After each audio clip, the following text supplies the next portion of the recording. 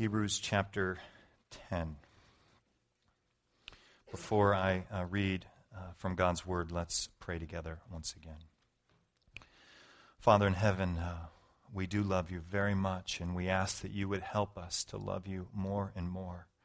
We pray as the Word is read, as the Word is preached through your servant today, we pray that we would have hungry hearts. For those of us who are not hungry for the Word, I'm asking right now, by the power of the Holy Spirit, that you would give us hunger to hear from you today. We thank you that you have not left us in the dark, but you have given us clarity about what is important in life and how we are to live. You have given it to us through the Scriptures, through the Bible, through the written Word of God. We pray in Jesus' name. Amen. Hebrews chapter 10, beginning at verse 1. For since the law has but a shadow of the good things to come instead of the true form of these realities, it can never, by the same sacrifices that are continually offered every year, make perfect those who draw near. Otherwise, would they not have ceased to be offered, since the worshippers, having once been cleansed, would no longer have any consciousness of sin? But in these sacrifices there is a reminder of sin every year. For it is impossible for the blood of bulls and goats to take away sins. Consequently, when Christ came into the world, he said, "Sacrifices and offerings you have not desired, but a body you have prepared for me. In burnt offerings and sin offerings you have taken no pleasure." Then I said, "Behold, I have come to do your will, O God, as it is written of me in the scroll of the book." When he said above, "You have neither desired nor taken pleasure in sacrifices and offerings and burnt offerings and sin offerings," these are offered according to the law, then he added, "Behold, I have come to do your will." He abolishes the first in order to establish the second, and by that will we have been sanctified through the offering of the body of Jesus Christ once for all. And every priest stands daily at his service, offering repeatedly the same sacrifices which can never take away sins. But when Christ had offered for all time a single sacrifice for sins, he sat down at the right hand of God, waiting from that time until his enemies should be made a footstool for his feet. For by a single offering he has perfected for all time those who are being sanctified. And the Holy Spirit also bears witness to us, for after saying, "This is the covenant that I will make with them. After those days, declares the Lord, I will put my laws in their hearts and write them on their minds." Then he adds, "I will remember their sins and their lawless deeds no more. Where there is forgiveness of these, there is no longer any offering for sin." This is the word of God.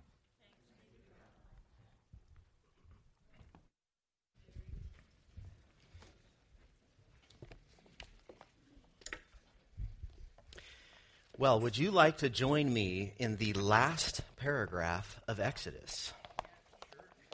Yes?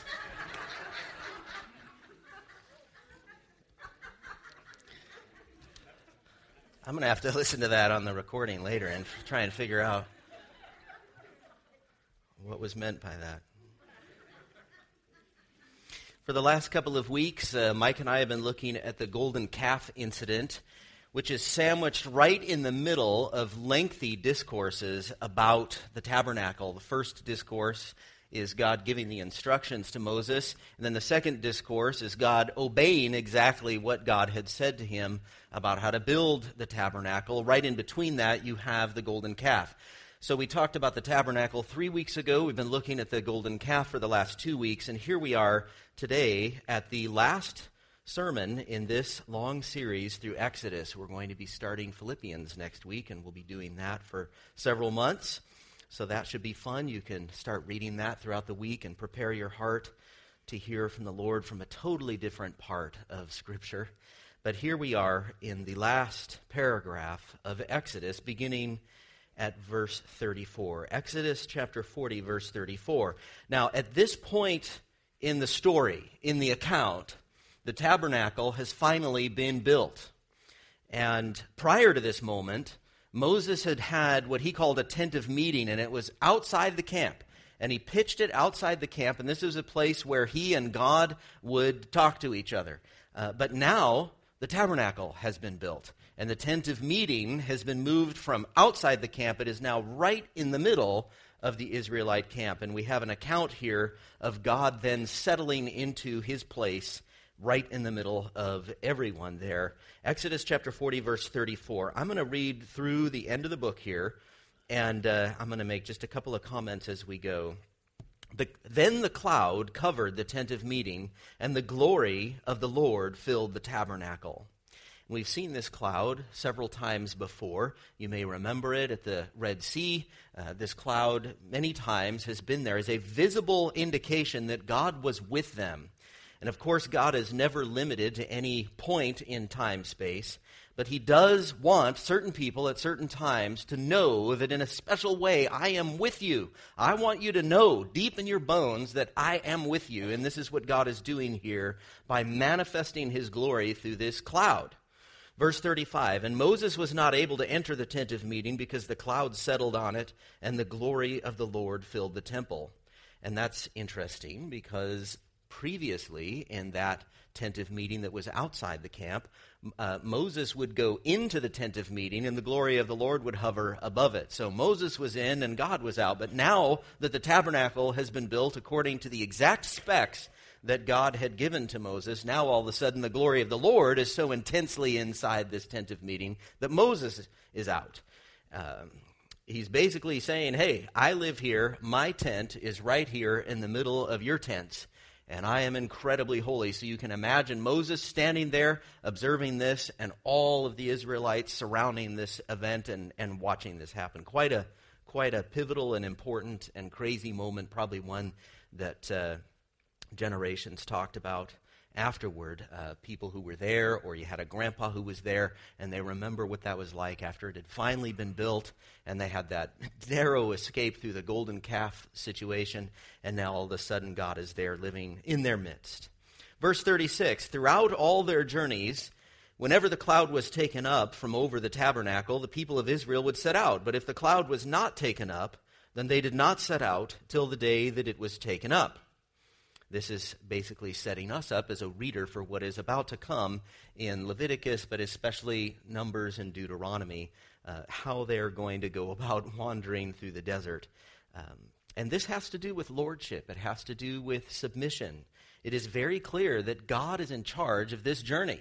If God stays, well, where else are we going to go? We need to be right. We want to be as close to God as we can. He's got to be right in our midst. And so we're not going anywhere unless God moves. And if it looks like God is moving, well, we're going to pack everything up and we're going to follow him. So this has to do with God's lordship over them. It is clear that God is leading them. This is a lesson that unfortunately has not quite sunk in yet for the Israelites, and we'll see various rebellions in Numbers and Deuteronomy. But it is still clear here to us as a reader that God is in charge of this whole thing. And his leadership has a goal. They are not meant to be desert wanderers forever. They are not Bedouins, but God is leading them to the land that he had promised to their forefather Abraham.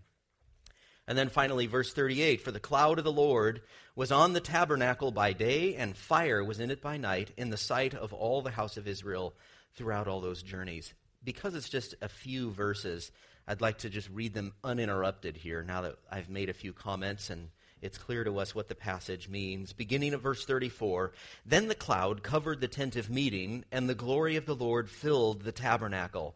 And Moses was not able to enter the tent of meeting because the cloud settled on it, and the glory of the Lord filled the tabernacle. Throughout all their journeys, whenever the cloud was taken up from over the tabernacle, the people of Israel would set out. But if the cloud was not taken up, they did not set out till the day that it was taken up. For the cloud of the Lord was on the tabernacle by day, and fire was in it by night, in the sight of all the house of Israel throughout all their journeys. What I'd like to do here is look at a few pieces of theology that we can get from this paragraph. What does this paragraph teach us about God? What do we learn about God from this paragraph? And the first thing that we see is that God is holy and glorious. In verse 35, you see that Moses wasn't even able to go into the temple because God's glory was so intense that it prevented Moses from being able to go in. That word for glory has to do with praise and honor and respect. In fact, it literally means heavy or weighty. And we know this feeling when we see somebody important or famous. Rock stars have a little bit of glory. Movie stars have a little bit of glory. People screaming and yelling when they get out of their cars, or if you could take a picture of them when they're out and about or something like this. World leaders have a little bit of this glory, even bad ones. There's a heaviness that comes into a room when a very important person walks in.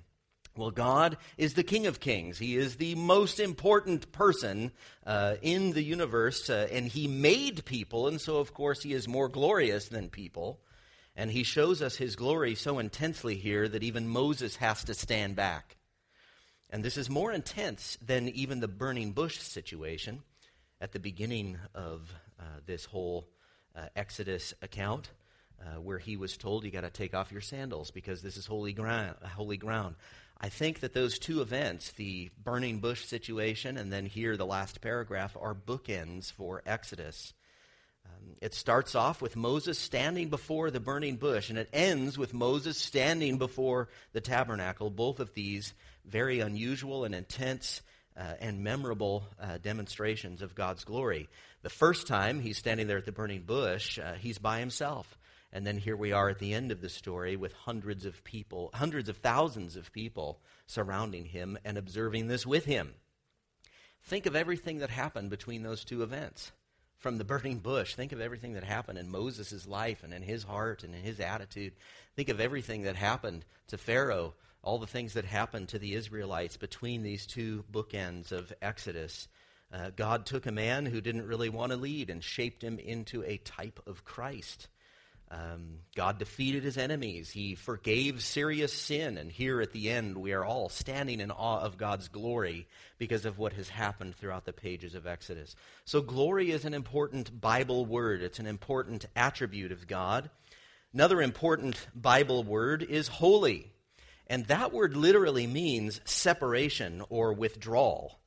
In fact, if we used it for something other than God, we might even use a word like alien. In other words, God is extremely different from ordinary. God is very different from us.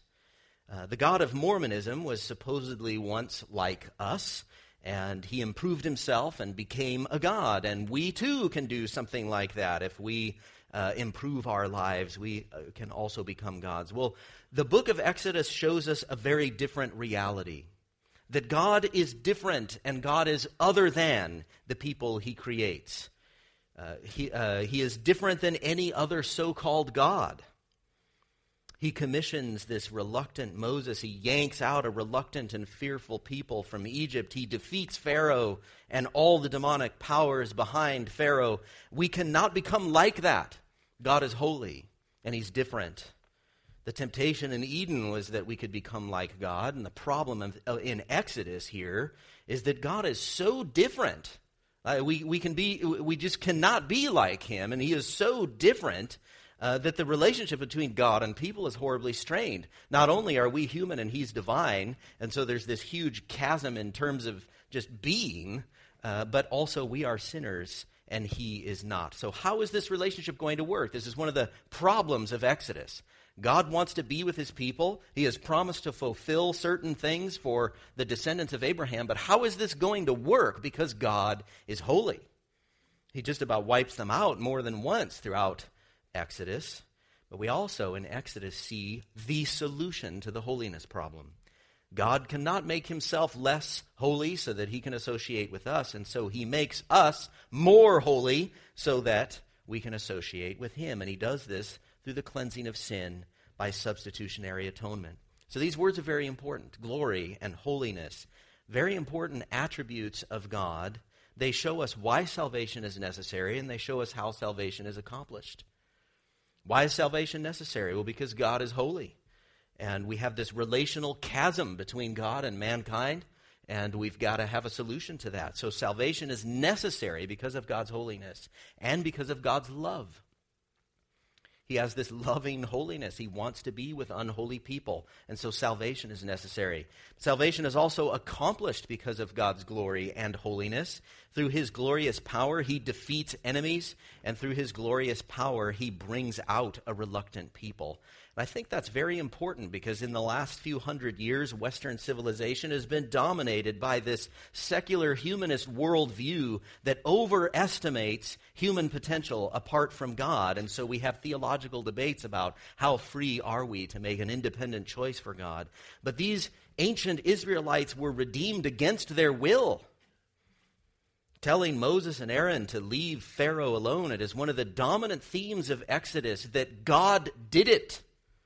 It was a very public display of glory, both in defeating his enemies and also redeeming his people. And so my salvation is not just an expression of God's grace, but it is also an expression of heroic power in terms of what he does in my heart so that it is possible for me to love God.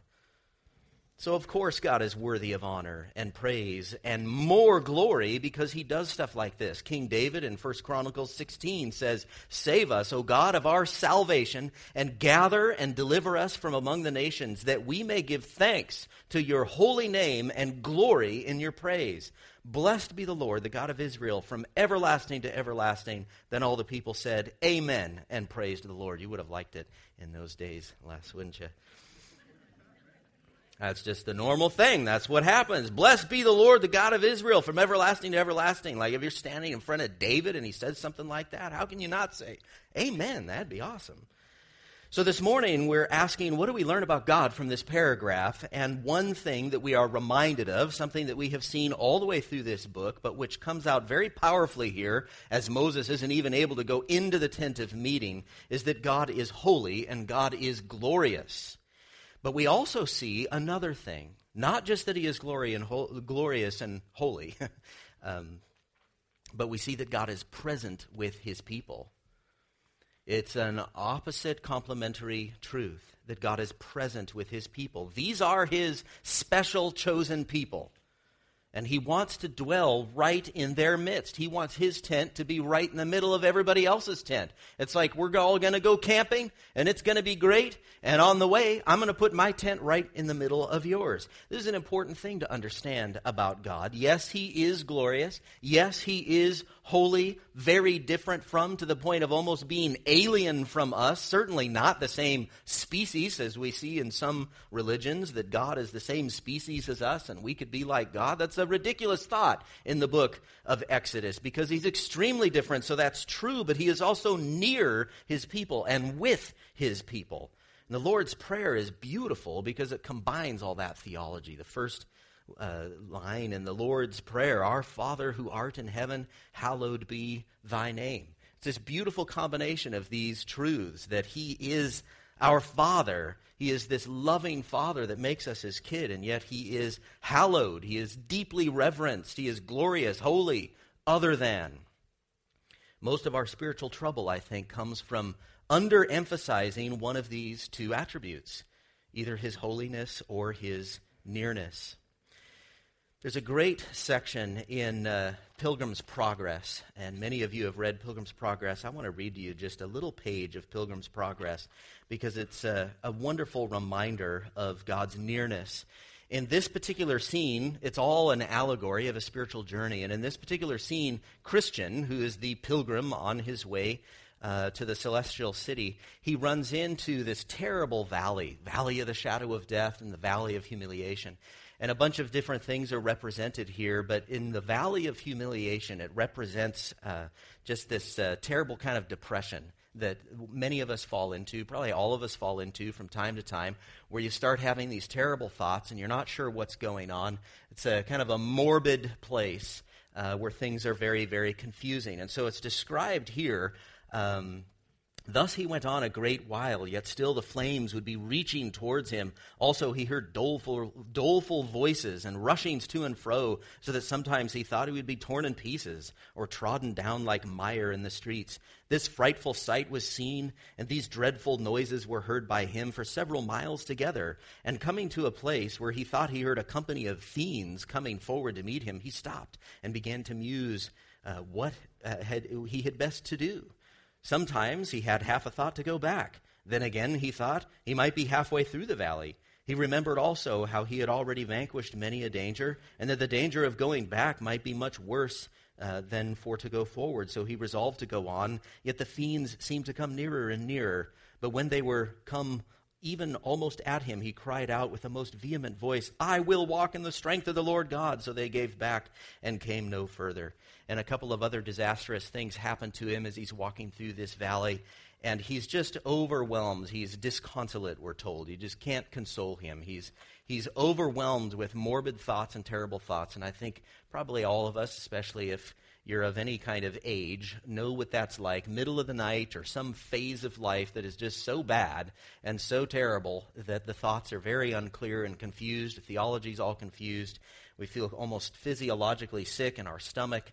And we're just not sure what to do. So listen to what happens here. When Christian had traveled in this disconsolate condition some considerable time, he thought he heard the voice of a man going before him. And this turns out to be his friend Faithful that he ends up hanging out with for a few chapters later on. But Faithful's a little further along than he is. And Faithful shouts out, "Though I walk through the valley of the shadow of death, I will fear none ill, for thou art with me." Then he, Christian, was glad. And that for 3 reasons. First, because he gathered from them that some who feared God were in the valley as well as himself. So what he hears here is somebody quoting a scripture, and he realizes, I'm in this terrible situation, and he feels pretty alone. And that often happens to us when we're depressed. We feel very isolated and abandoned. And all of a sudden he realizes, you know what? There's another Christian just a little bit further down the road than I am. And that makes it a little bit better for him. Second, he was glad. For that he perceived God was with them, though in that dark and dismal state, and why not, thought he, with me, though by reason of the impediment that attends this place I cannot perceive. In other words, there's an impediment to the place. He can't sense God. He doesn't feel God. He feels like, he's praying and he's talking to a brick wall and all this kind of stuff. He doesn't have some warm, fuzzy experience of God, but it's just a deep knowledge that God is with him. And the third thing that makes him feel glad when he finally hears somebody ahead of him read a scripture, it says, "For that he hoped, could he overtake them, to have company by and by. So he went on, and called to him that was before, but he knew not what to answer, for that he also thought himself to be alone. And by the day broke. Then said Christian, He hath turned the shadow of death into the morning. Now, morning being come," and this is interesting, it's an allegory. So somebody quotes a piece of scripture. He gets his thoughts straightened out. Other people have been through this. God is with me. And if I keep chugging this through, then I can do this with some Christians and stuff. So now all of a sudden scripture gets into his mind, and morning breaks, it says. Now, morning being come, he looked back, not of desire to return, but to see by the light of day what hazards he had gone through in the dark. So he saw more perfectly the ditch that was on the one hand and the quag that was on the other, and how narrow the way was which led betwixt them both. Also now he saw the hobgoblins and satyrs and dragons of the pit, but all afar off. For after break of day they came not nigh, yet they were discovered to him according to that which was written, He discovereth deep things out of darkness, and brings out to light the shadow of death. So here is just one scene where we are reminded as fellow pilgrims going through life that can be very difficult, and we've all had to travel through the valley of the shadow of death, an allegorical place where things are just terrible and we're not sure, and yet right in the middle of that we are reminded, I am with you. In fact, that is God's name, Emmanuel, God with us. The last words of Jesus Christ to his disciples in Matthew 28, verse 20, he says, "And behold, I am with you always, even to the end of the age." He told them earlier in the book of John, "I will not leave you as orphans." He put us here, even this morning, to say things like Psalm 46:7, "The Lord of hosts is with us. The God of Jacob is our fortress." It's very important to have God with us. We don't always sense his presence. We don't always have a warm, fuzzy, or ecstatic religious type of experience. But God promises to be with us no matter what. And his presence results in exactly the provision and protection that he wants for us, for our journey through this world. His presence makes it possible for relationship with him, and as Christians, we have much more of God's presence than the ancient Israelites did because we have the Holy Spirit living inside us. I don't have to get up out of bed and poke my head through the tent and look out there and say, okay, God is still with us, but I have his presence in my heart. Romans 15:13, may the God of hope fill you with all joy and peace in believing, so that by the power of the Holy Spirit you may abound in hope. That was Romans 15:13. As Christians, we know and we believe, no matter what's happening, no matter what ridiculous thoughts may be coming into our minds, we know by reading books like Exodus and even Pilgrim's Progress that God loves us and that his presence is with us and makes all things possible. But remember the purpose of the Exodus. We want to take this just a bit of a step further. His purpose in Exodus is to bring a people out of slavery to worship him in the promised land. And so his presence is purposeful. It is not simply to just be with us, but to be with us as he leads us safely home. We're told that wherever the cloud settled, the people pitched their tents and stayed in that place, and whenever the cloud moved, the people packed up their stuff and followed wherever he went. In other words, God is in charge of this journey. He's not simply with them because he loves them, but he is with them with purpose. He is with them in such a way that he is bringing them out of slavery and bringing them to somewhere, a better and lasting place. And so he goes with us on this journey. This is true for Israel, and this is true for us as well.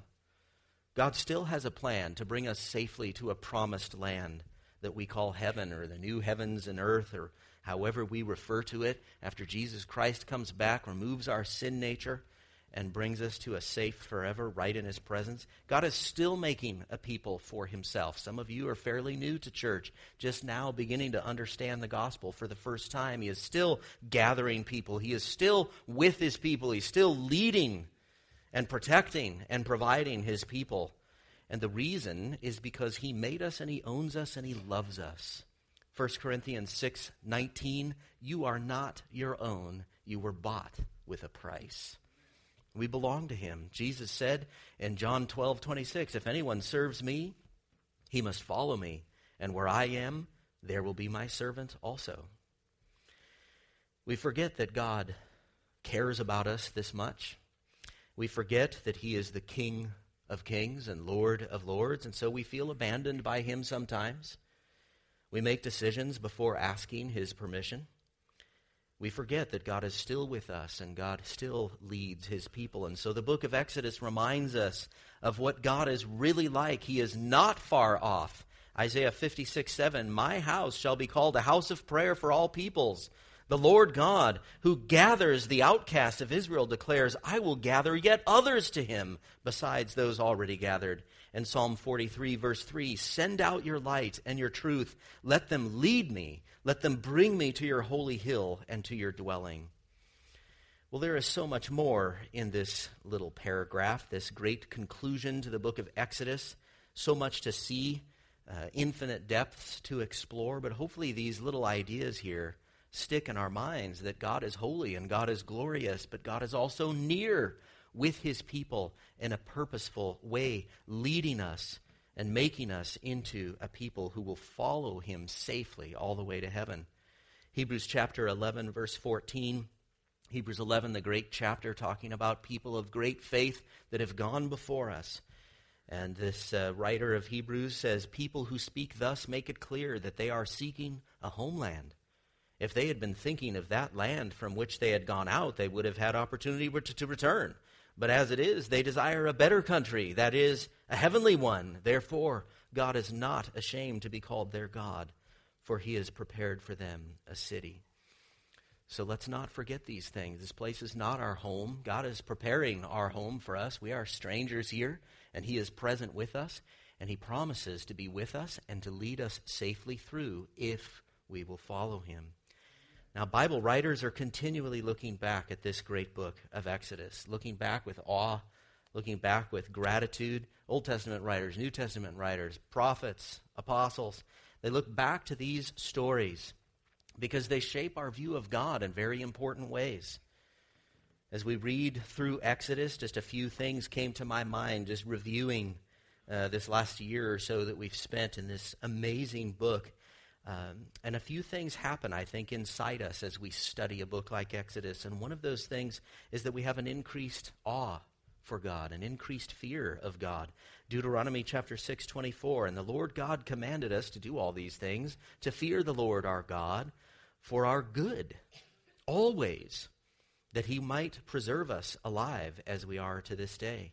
Something about fearing God, understanding that he is holy and glorious and incredibly powerful, understanding who he really is, increases our fear so that we can follow him more closely, so that we can worship him more deeply. Another thing that happens as we read Exodus is increased confidence. Increased confidence.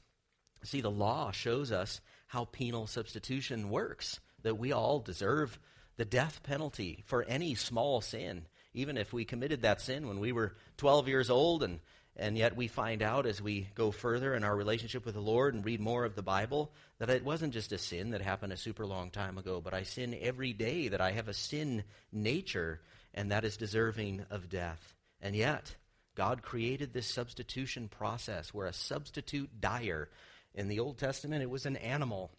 It was a lamb, it was a bull, whatever it may be. But in the New Testament, we see why Jesus died on the cross. It was because of this system of law that was put in place. And this gives us confidence that confession actually works. We wonder, does God like me? Am I on good terms with him? And yet the Bible is extremely clear about how to be on good terms with God and to be completely clean because he created the process and it works. Romans 10 verse 9, if you confess with your mouth that Jesus is Lord and believe in your heart that God raised him from the dead, you will be saved. That's assurance. That's assurance of salvation. Because when God says, I'm going to set up a system, and here's what it's going to look like, we don't all just hope it works, but God is the one who set it up. So we have increased awe, we have increased confidence and gratitude for penal substitution, and finally, as we look back on Exodus, we have an increased desire to follow him, to be faithful while we're wandering around, waiting for the final destination. Proverbs chapter 3, verse 5, trust in the Lord with all your heart. Do not lean on your own understanding. In all your ways acknowledge him, and he will make straight your paths. So as we finally close this book and open another, may God bring these stories alive in all of our minds so that we will know him better, so that we will follow him more closely as we wait for him to come back for us. Let's close in prayer. God in heaven, you are glorious, and you are also with us. That's an incredible paradox. It's an incredible set of opposite truths, that you are holy and yet with us. And we praise you for making all of this possible through the substitutionary death of Jesus Christ. God in heaven, I pray that you would make us a faithful people who put our trust in you, who put our hope in you, and we pray that you would come back for us soon. And we pray this in Jesus' name, amen.